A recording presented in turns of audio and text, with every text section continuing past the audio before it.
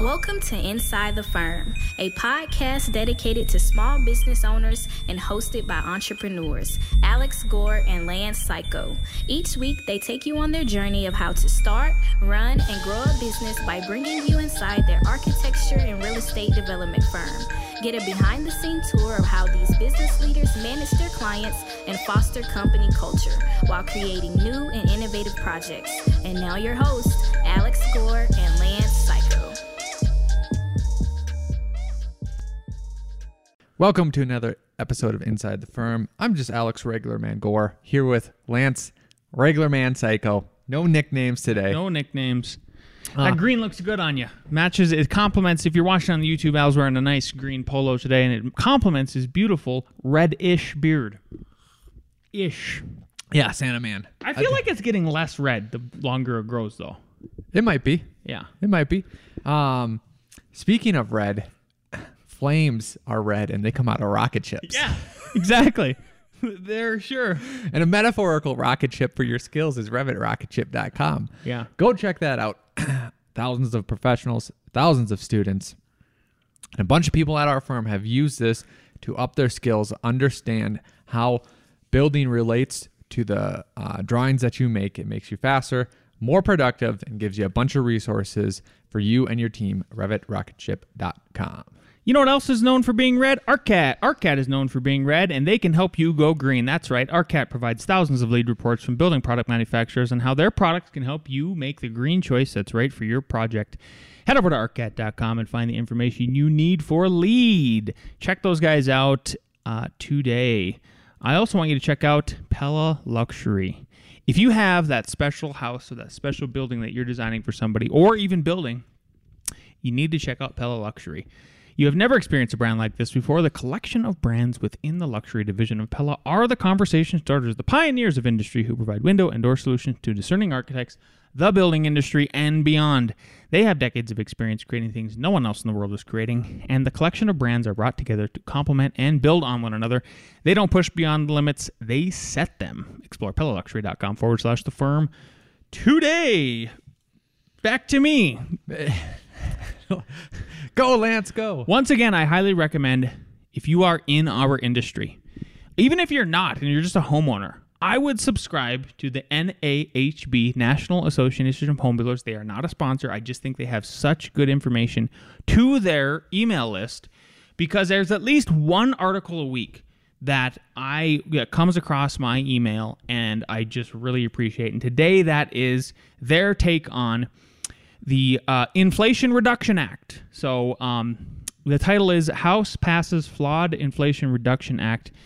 The House today, and this was a while back, obviously, last week, approved the Inflation Reduction Act of 2022, legislation that NAHB opposes because it fails to ease inflationary pressures on housing and contains troublesome new building and energy code requirements that could, surprise Al, raise the cost of housing for new home owners and renters. Okay, wait. How can it? How is it going to do that? Yeah. That's exactly what I'm going to get into, right? So, quote from, let's see here, NAHB, the legislation does nothing to address the housing supply crisis facing American families, the letter to lawmakers said. Rather, the bill will disincentivize multifamily construction, which is absolutely critical to solving the housing crisis, increase the cost of new homes through higher energy code requirements, and inflate labor costs. I am baffled, but then unbaffled, because I realize how the government works. So in this Inflation Reduction Act, they put code requirements. Yeah, and here they are. Perfect. Oh, great, because that. Okay, so here's they are, and this is why it's relevant, because there's architects. Most people who are listening to this particular Friday episode of Inside the Firm, obviously, you're an architect, you're a designer, you're a constructor, something like that, right? Maybe you're a developer. So on the codes front from the article, the legislation contains $1 billion in grants to pressure state and local governments to adopt more stringent energy code regulations. Yes. Got it. The practical effect will be to raise housing costs even further while doing very little to provide meaningful savings for residential homes and apartments.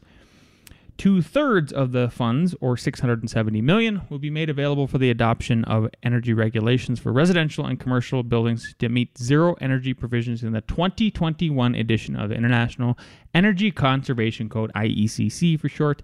These zero energy targets are not appropriate for most jurisdictions and not cost effective for consumers. So that's the big one, right? Is that's how they see this going down, and that it really doesn't help at all. It doesn't, because again at a certain point these codes just get overwhelming, and if you're trying to do things as most cost effective as possible, but you have all of these regulations thrown at you, you have this dichotomy going on, and it's not a good situation.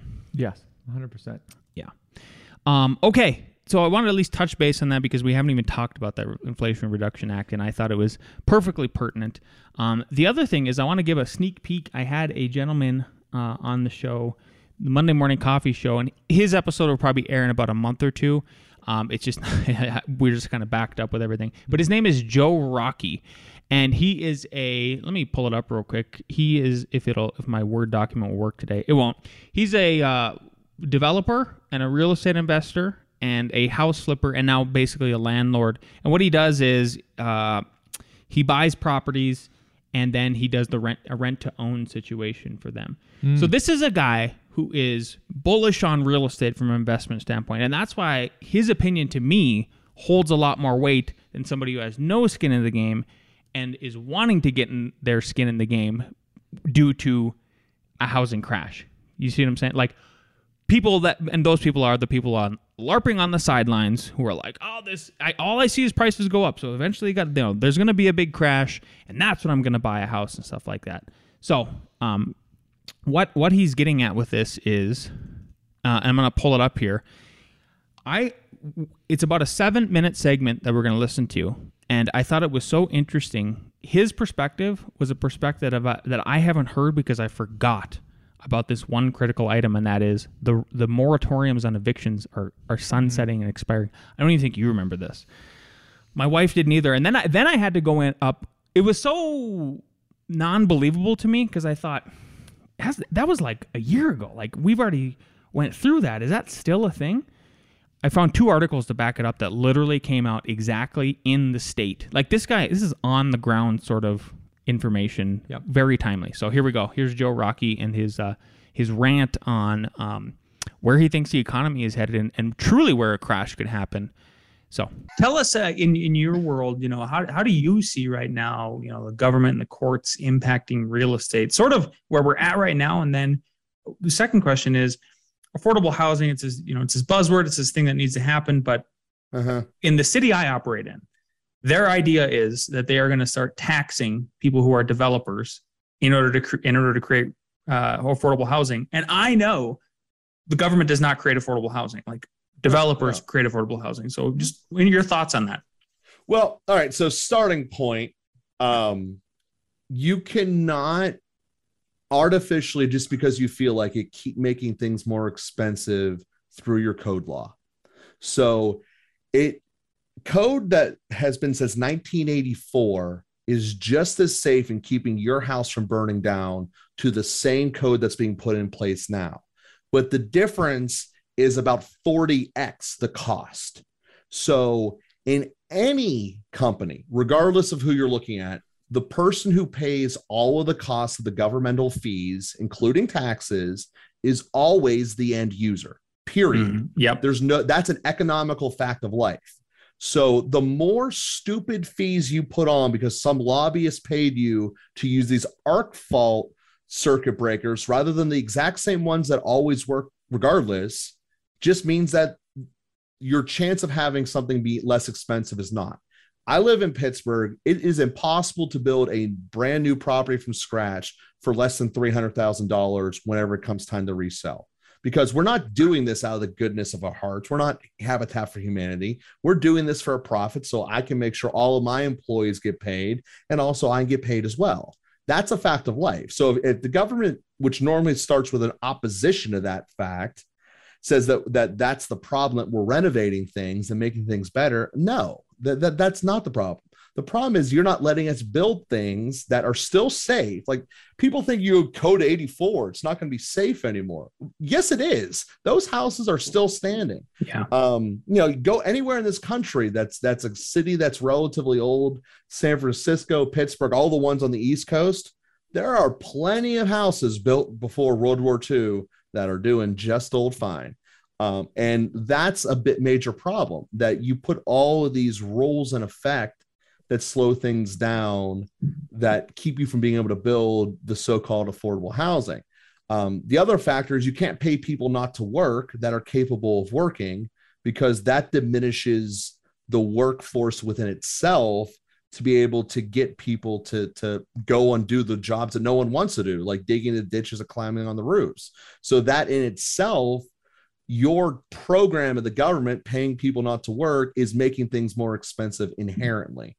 And I haven't even gotten to the courts yet. This is just from idiots in the mayor's office and in the county planning division. Mm-hmm. So the issue that's going to come with the courts is the courts are going to make the recession that's coming up prolonged. So we already have right now the beginnings of experiencing of inflation today. We're seeing that. That's part of why, it's mostly the reason why gas costs so much nationwide. It's not because Putin went to war. It's because we decided to pay trillions of dollars to pay people not to work and keep them in fear. Agreed. That's what we did. And that's the ramifications that are happening now. What will happen over the course between this winter and this spring is the bottom end of real estate markets are going to fall through the face of the earth, because inevitably, eventually judges are going to wake up and say, we have to evict people. We can't let them live for 3 years for free. And the more shut down your state is, the harder it's going to be. The more shut down your city is, the harder it's going to be. And people are going to disregard it at first, because it's going to be in those neighborhoods that are crappy already. Why do I care if there's more vacant buildings? Well, here's why you should care. First off, banks control our economy, no questions about it. And when banks stop getting paid, they get mad. And when they get mad, everything shuts down. Fact of life. So you have all these landlords that haven't been paid for year and a half, 2 years in Pennsylvania's case, 3 years in California's case, and probably going to be longer. And they're not fixing up their properties. You never get a property back after you evict someone. That's awesome. It doesn't happen. So it's going to be broken. And here's the major component. So in Pennsylvania, 40% of the tenants stopped paying the day they found out that they couldn't get kicked out. So for 2 years, 40% of the tenants stopped working. So to make easy math on myself, say you had 5 units, 3 of them kept paying, 2 of them didn't. Now you finally evict them 2 years later after all of this problem, not to mention you still have to keep paying the mortgages and the taxes throughout all of this.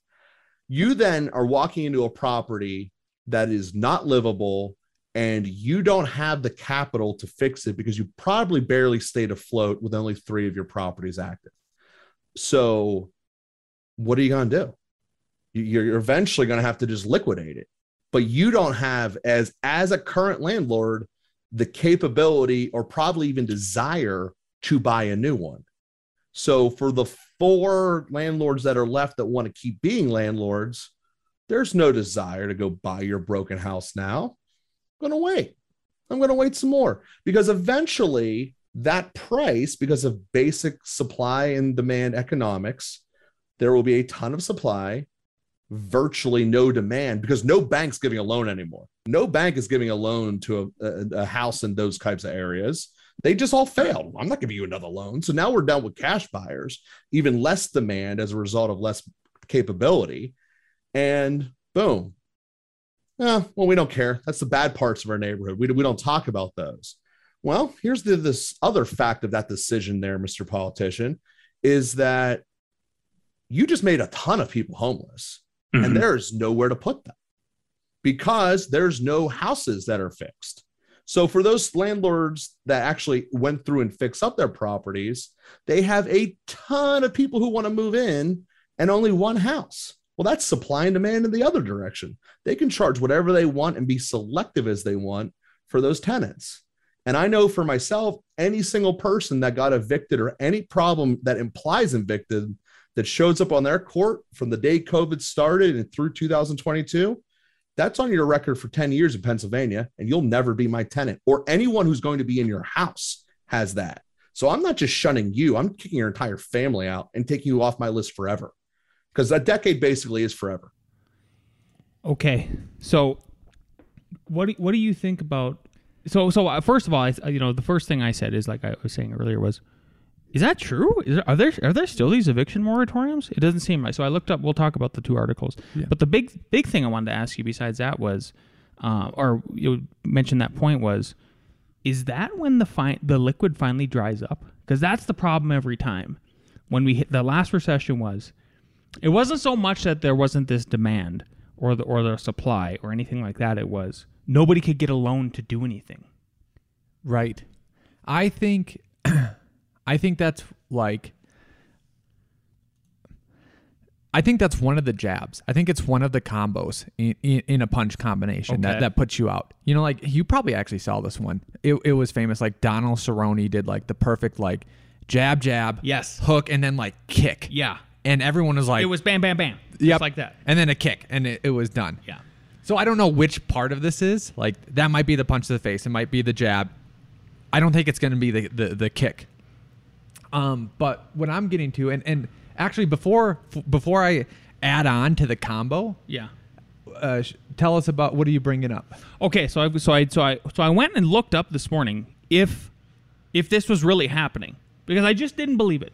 Yep. Sure enough, literally August 18th, 2022, the same day I interviewed Joe, I found two articles this morning, and one is from Public Source or whatever. It's titled "Eviction Filings Surge as COVID Rent Relief Ends," and then under it, the landlord filing the most evictions in Allegheny County in July, which is in PA, which is where he's from. So I was like, holy cow, he's actually, like, no, I'm not saying this guy's a liar. It was just something that was not on the tip of my tongue, top of my head, all of that, right? Yep. So basically, from the article, evictions in the county have risen for 3 straight months. The local rise bucks a national trend of lower than average eviction filings touted by the federal government as a promise for a different future. Instead of evictions spiking 200 or 300% of historical averages, as many predicted once the CDC moratorium ended, it has remarkably been 26 below historic averages in the full first 10 months since the moratorium ended, right?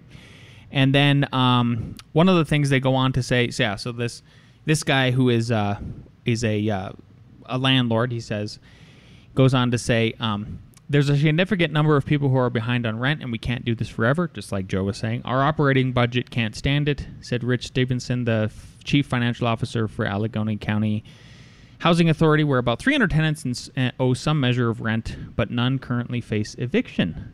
The county authority has about 3,000 units. Quote, I've got 300,000 in delinquent rent. 50% of my tenants are not paying. Whoa. 50%. Yeah. But evictions, he said evictions are not up in that quote that you read. Go back. Let's go right back there. here. Instead of evictions spiking to 300%, they're remarkably low. Yeah. Yeah. They still haven't, because the courts haven't stepped in yet, and that's the second article. Gotcha. Yeah. So that's again what Joe was saying. Once the courts wake up. Gotcha. Yeah. And they start mandating that, right? Yeah. So basically, we've never experienced delinquencies like this. There's groups trying to delay evictions, but I feel that the only way the message will be communicated to tenants that they have to pay rent is by filing evictions, right? Yeah. So people have just basically stopped paying rent, like Joe said, because that's the mindset now, and that, I don't have to pay rent. In fact, later on, this article goes on to say, quote, they feel like they don't have to pay rent anymore, he said. They've adjusted their lifestyles accordingly, buying cars, clothes, whatever it is, just not paying rent. Oh my goodness. So that's part of it. And then the other part regarding the courts, by the way, everybody who's listening, you're very welcome. I had to go to BloombergLaw.com, sign up for like this free thing. Yeah. And then I got a call from an attorney this morning on the way to work. And he says, hey, I see you signed up for Bloomberg Law. And I go, yeah, I just wanted the free article. Yeah. And he goes, give me the author's name, I'll give you the article. So sure enough, they gave us the article. So this is from Bloomberg Law. Same day, again, August 18th. This is kind of all happening in real time. Pretty amazing. Yeah. State and local courts now lead effort to curb rising evictions. The U.S. affordable housing crisis has not spared the land of enchantment. So now this is over in Albuquerque, right? Rents are skyrocketing in Albuquerque, New Mexico's largest city, rising nearly 40% since March 2020, according to the apartment list. That's so much money. In nearby Santa Fe, the average apartment bedroom goes for $1,400, comparable to rents in larger and more exclusive metros. New Mexico's eviction moratorium expired in April, allowing landlords to force out tenants who can't keep up with rising costs.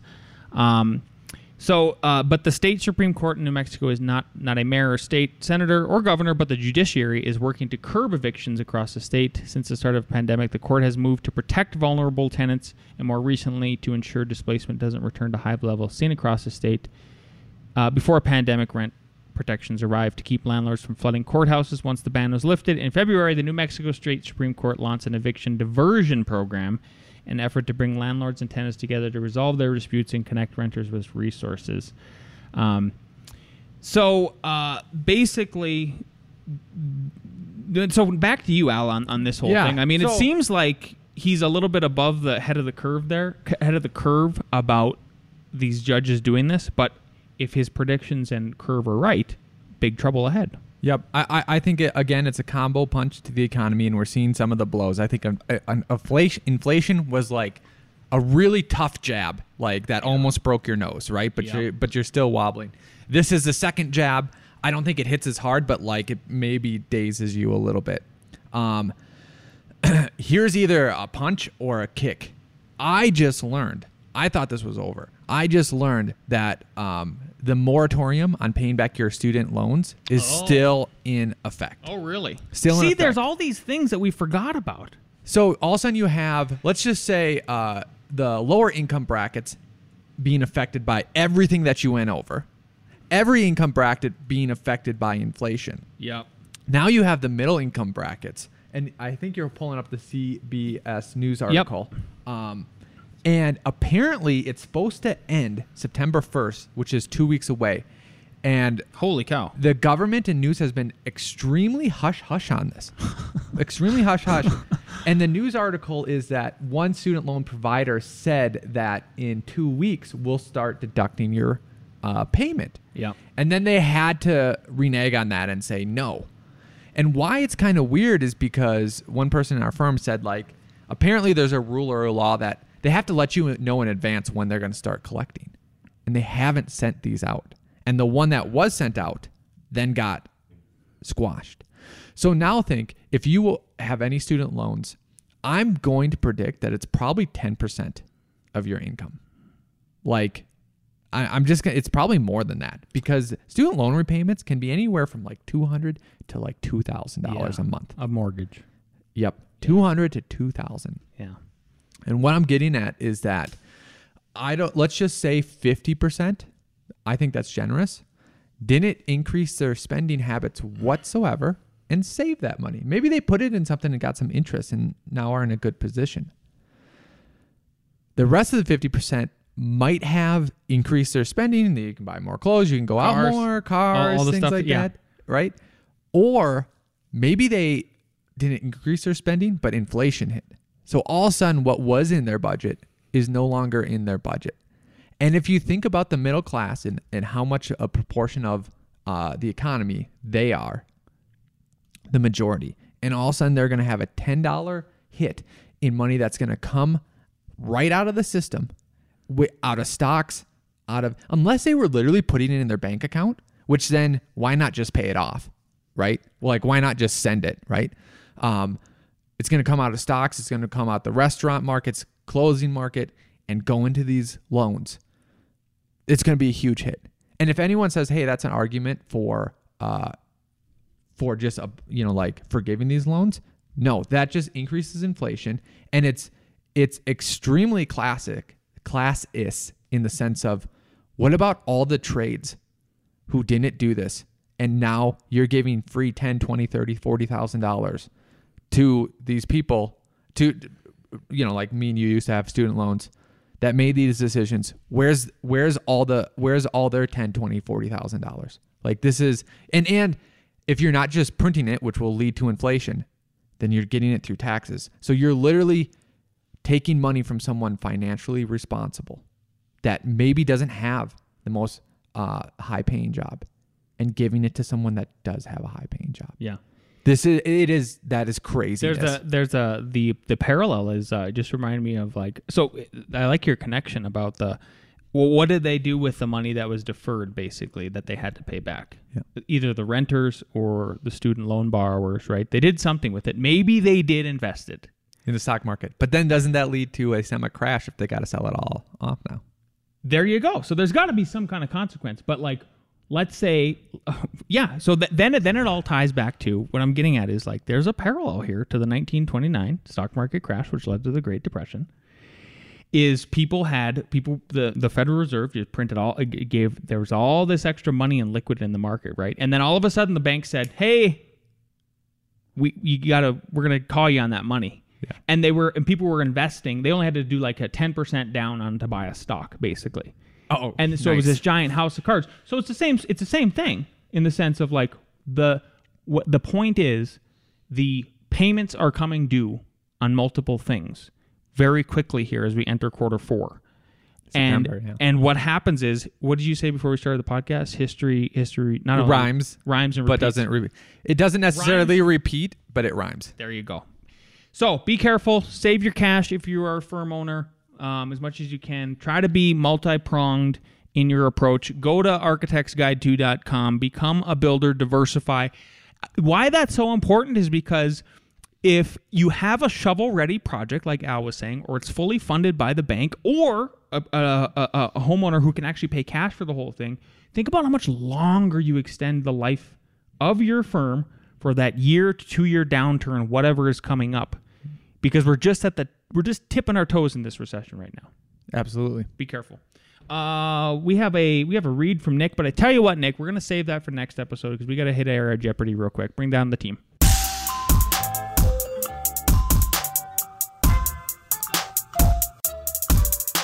I am going question number 1, and let's see at least your answer too.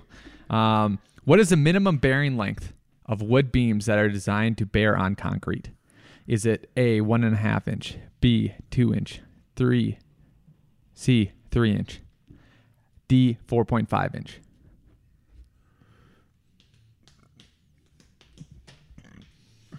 B, C. It is C, 3 inches. Nice. Question number 2. What chapter of the IBC can you find the fastening schedule for wood connections? I know. A, chapter 2, B, chapter 6, C, chapter 3, D, chapter 4. I want to see if you really know. Okay, here, write it down. A, 2, B, 6, C, 3, D, 4. It's facing me. What do we got? It is chapter 6, which is B. Dang it. I'm terrible. Actually, it's facing you. Number 3, which of the following is actually included in a construction budget? Again, which of the following is actually included in a construction budget? Is it A, financing costs, B, cost of land, C, tap fees, D, professional design services?